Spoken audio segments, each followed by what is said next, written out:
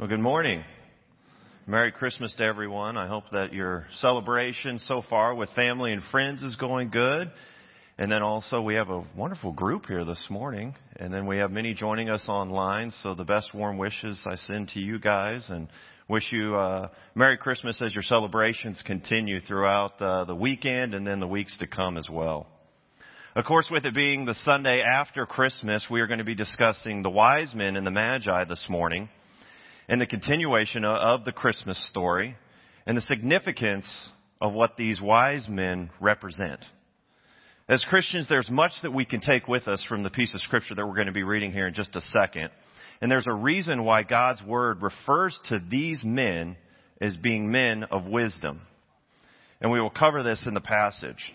So I invite you now to read along with me as we read the chapter 2 of Matthew, verses 1 through 12, and the scripture is also on the screens behind me. Jesus was born in Bethlehem in Judea during the reign of King Herod. About that time, some wise men from eastern lands arrived in Jerusalem asking, "Where's the newborn King of the Jews? We saw his star as it rose, and we have come to worship him." King Herod was deeply disturbed when he heard this, as was everyone in Jerusalem. He called a meeting of the leading priests and teachers of religious law and asked, "Where is the Messiah supposed to be born?" "In Bethlehem in Judea," they said, "for this is what the prophet wrote. And you, O Bethlehem, in the land of Judah, are not least among the ruling cities of Judah. For a ruler will come from you, who will be the shepherd for my people Israel." Then Herod called for a private meeting with the wise men, and he learned from them the time when the star first appeared. Then he told them, "Go to Bethlehem and search carefully for the child. And when you find him, come back and tell me so that I can go and worship him too." After this interview, the wise men went their way, and the star that they had seen in the east guided them to Bethlehem. It went ahead of them and stopped over the place where the child was. When they saw the star, they were filled with joy. They entered the house and saw the child with his mother Mary, and they bowed down and worshipped him. Then they opened their treasure chest and gave him gifts of gold, frankincense, and myrrh. When it was time to leave, they returned to their own country by another route, for God had warned them in a dream not to return to Herod.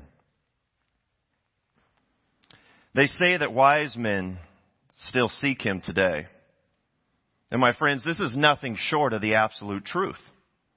Because anyone who seeks Jesus Christ is displaying the ultimate form of wisdom. After all, nobody can offer true life more than Jesus Christ himself. But these wise men set an example for us to follow every day. And there are a few things that I really want to point out to you this morning that we can take away from these men who have found their way into history in just this small chapter. Now, when I say wise men, we must first understand who these individuals were, and by studying Scripture, we can get a good idea of just who they were. The Bible doesn't go into great detail on these men because it already tells us everything that we do need to know. The important facts are given in this chapter. But as wise men, we can also gather from the Old Testament that they were most likely from Babylon. We know this because when we study the Old Testament, in the scripture that Daniel prophesies to the Magi about the coming of a Messiah. So these men had most likely been educated in Scripture and knew what most likely was taking place when the Christ child was born. You see, these men studied stars, they studied the prophecies, they studied Scripture, and they did all of this for a living. And so when this wondrous light appeared up in the sky, they were prepared to see what had happened. And so they began to seek this child and where he was born. Now, this is the first point of the piece of Scripture that I really want to put an emphasis on this morning. Seeking. Seeking the Lord Jesus Christ. And this is where it all begins.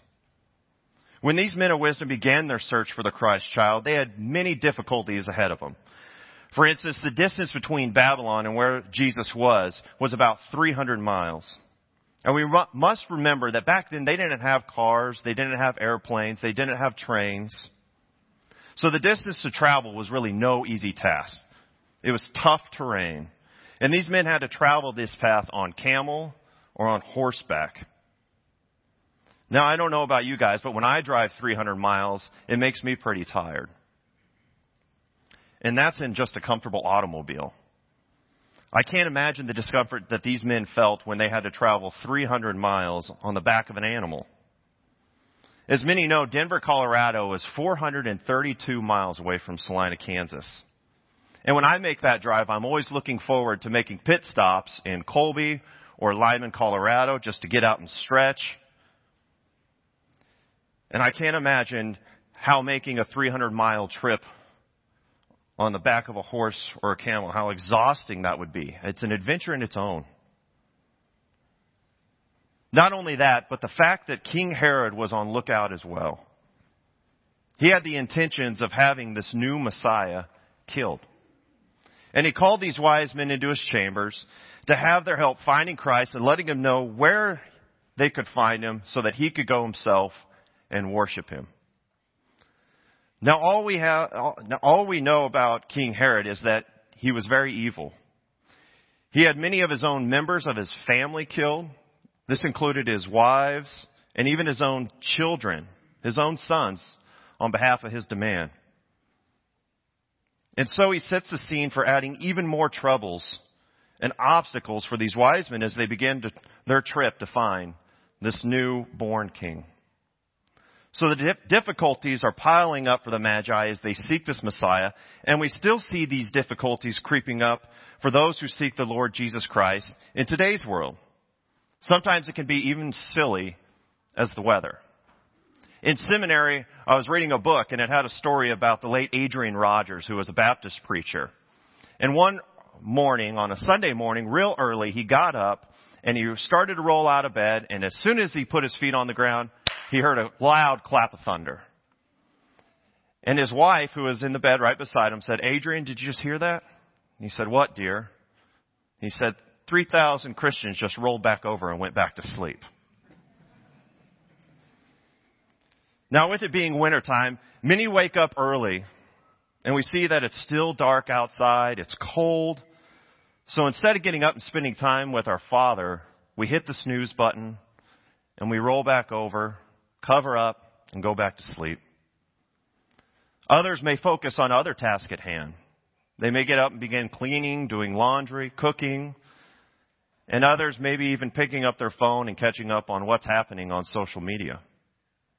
Now, I can tell you from experience that as you begin your search for God and His will for your life, you're going to come across many difficulties.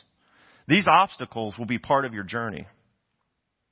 You see, if it wasn't important, then the evil one wouldn't be working so hard to place these obstacles before you and to throw you off course. The Magi could have easily said that this trip was too far, or that their lives were in danger of finding the Christ child and then not reporting back to King Herod where they had found him. And so I ask you, what is your difficulty that may lie ahead of you as you build your relationship with Christ? What's trying to stop you from knowing Him? I heard a story a couple years ago about a couple that had been married for quite some time. The wife came into the living room one evening and she asked her husband if he wanted dinner. The man replied, "What are my choices?" The wife said, "Yes or no." Every day we wake up and we're forced to make choices. We choose to brush our teeth, to comb our hair, to get dressed and to look presentable for the day. Then we choose to eat breakfast and go to work. And all of these things are important for our daily lives. But how much more is it important to give our time to God? To mark out that special time frame of the day when we can carve into our schedules time to spend in the Word and in prayer and in meditation with God. Because what we are doing in reality when we do that is seeking God day in and day out, inviting Him into our lives and to help us with every single decision. And who better is there to ask? As we continue on in this passage, we see that the wise men didn't let the difficulties of this long journey and the threat of King Herod disrupt their mission in finding Jesus. And the same determination that the wise men had thousands of years ago still rings true today. that if you put forth the effort into finding out who God is and seeking Him, He will show Himself to you. He wants to be found, and He is waiting with open arms for us to come to Him. Now, the second point that we can gather from Matthew chapter 2 is the significance of the gifts that are given by the wise men. For instance, we have gold.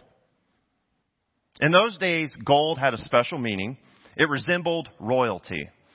It was what made up the crowns that the kings would wear upon their heads. And the wise men knew this. And we can gather that we can see why they gave gold as one of their gifts.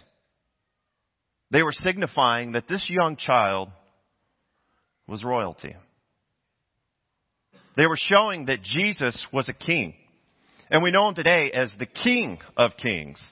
And even though Herod was ruling, these courageous men brought forth a gift that was worthy of royalty. Now, the second gift that we all know of is frankincense. Frankincense was an important ingredient in a perfume that was used in the tabernacles and the temples when worshiping God. This shows us that the wise men acknowledge Jesus and His deity. They acknowledge Him as God. The Word of God tells us that frankincense was not to be used for any other purpose other than to worship the God of the Most High. So now we see them not only worshiping Jesus as King, but acknowledging Him as God as well. And we can find assurance in Isaiah chapter 9, verse 6. And the wise men were bringing forth the truth of this prophecy. For a child is born to us, a son is given to us. The government will rest on His shoulders, and He will be called Wonderful Counselor, Mighty God. And the third gift that the Word of God points out is the gift of myrrh. And just as the previous two gifts had significant meaning, the third gift also represents something really special. It actually serves as a foretelling of what's to come in Jesus' life. You see, myrrh was a bitter herb. And in Mark chapter 15, verse 23, we read that the wine that they gave Jesus as He hung upon the cross was mixed with the bitter herb of myrrh. It also served as a substance that they used to embalm those who had passed away. Now, did the wise men know what they were doing? We're not really sure if they fully understood, especially with myrrh, but we can be sure that God knew what He was doing. So the significance of these gifts served us the purpose of why Jesus came. Gold to show that He is the one true King, the King of Kings. And frankincense shows us that these men knew that Jesus was God in the flesh. And myrrh to prophesy what was to come. That Christ would die on the cross and deliver us from our sins and open up the eternal gateway to a personal relationship with our Father. Now, earlier I mentioned that the Magi had difficulties that lied ahead, and they seeked the Christ child. The trip itself would be difficult due to the distance needed to be traveled, and Herod was waiting for them to come back and to tell them where this Christ child was. And so, out of jealousy, pride, and fear, Herod was planning to murder this child. But the Magi still went forward, guided by a star that would move and lead them to a Savior. They didn't let the trouble and the effort needed to travel the 300 miles stop them. They didn't let the fear of Herod's lies and intentions hold them back, worrying about what would happen to them and what would happen to Jesus. They displayed their faith. They put their troubles in the hands of God and followed what He had put on their heart. You see, we learn from science of the human body that the heart has many pieces. It has valves and ventricles that serve a great purpose to provide life to all of our bodies. But what they don't mention is that when God created us, He put a spot within the human heart that it's vacant. And this vacancy is provided for God Himself and for one purpose and one purpose only, and that is for Him, And the heart of mankind can never be fully functioning or reach its complete potential without man letting God come into his heart and work within their lives. This is something that the wise men knew. It was why they were considered to be so wise. But when troubles and obstacles occurred in the search for Christ, they still had to make a choice. Would they seek this newborn king or take the easy path of life and remain on the same old pathway that many mistakenly choose? This question has echoed throughout time. This last fall, we studied the kingdom section of the Old Testament. And when we read the book of Joshua, and we see in chapter 5, verse 13 and 14, an important conversation between Joshua and the angel of the Lord. It goes, "Now when Joshua was near Jericho, he looked up and saw a man standing in front of him with a drawn sword in his hand. Joshua went up to him and asked, 'Are you for us or for our enemies?' 'Neither,' he replied. 'I have now come as commander of the Lord's army.' Then Joshua fell face down in reverence and asked him, 'What does my Lord have to say to his servant?'" You see, God doesn't take sides. He asks us to take his side. And Joshua chose the correct side.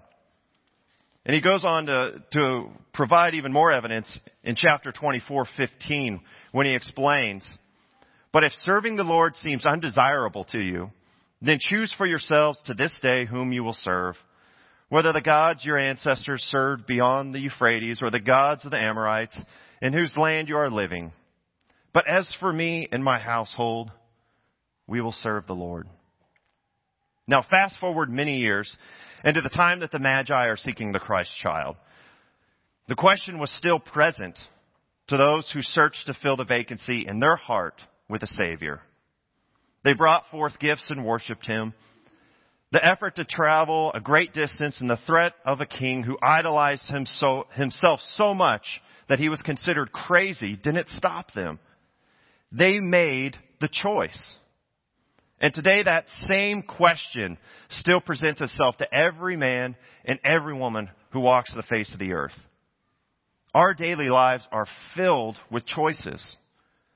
But the biggest choice that someone can make in their entire lives is if they will seek Jesus Christ. Obstacles will still present themselves and try to throw us off course. We still have adultery. We still have lust. We still have laziness. We often use the excuses of, "I'm too tired. The weather is bad. My schedule is too packed with so many other things. How am I supposed to get them done?" Maybe even, "I'm afraid." What will happen if I fully surrender to God? What things will change? Right now, I'm comfortable. The excuses are never ending. But I ask you now, what's your excuse? What's keeping you from seeking a deeper relationship with Jesus Christ? What choice are you going to make? Will you take the easier path? Or will you allow the example of Joshua, who declared that his house would serve the Lord? And will you do the same as the wise men did thousands of years ago? And what wise men are still doing to this very day? Seeking Jesus Christ. Getting to know him better. Building that personal relationship with him. And honoring him as your King, as your God, and as your Savior. The choice is yours. Let us bow our heads. And Father, we come to you today to honor and to worship you, to seek you in your guidance on all that we do. We open our hearts to your presence and to ask you to fulfill your will for our lives as we see fit and as you see fit, Father. May we continue to seek you day after day and night after night to grow in our divine relationship with you. the one true King, the one true God, and the one true Savior. We pray all of this through your Son, Jesus Christ, our Lord and our Savior. We love you. Amen.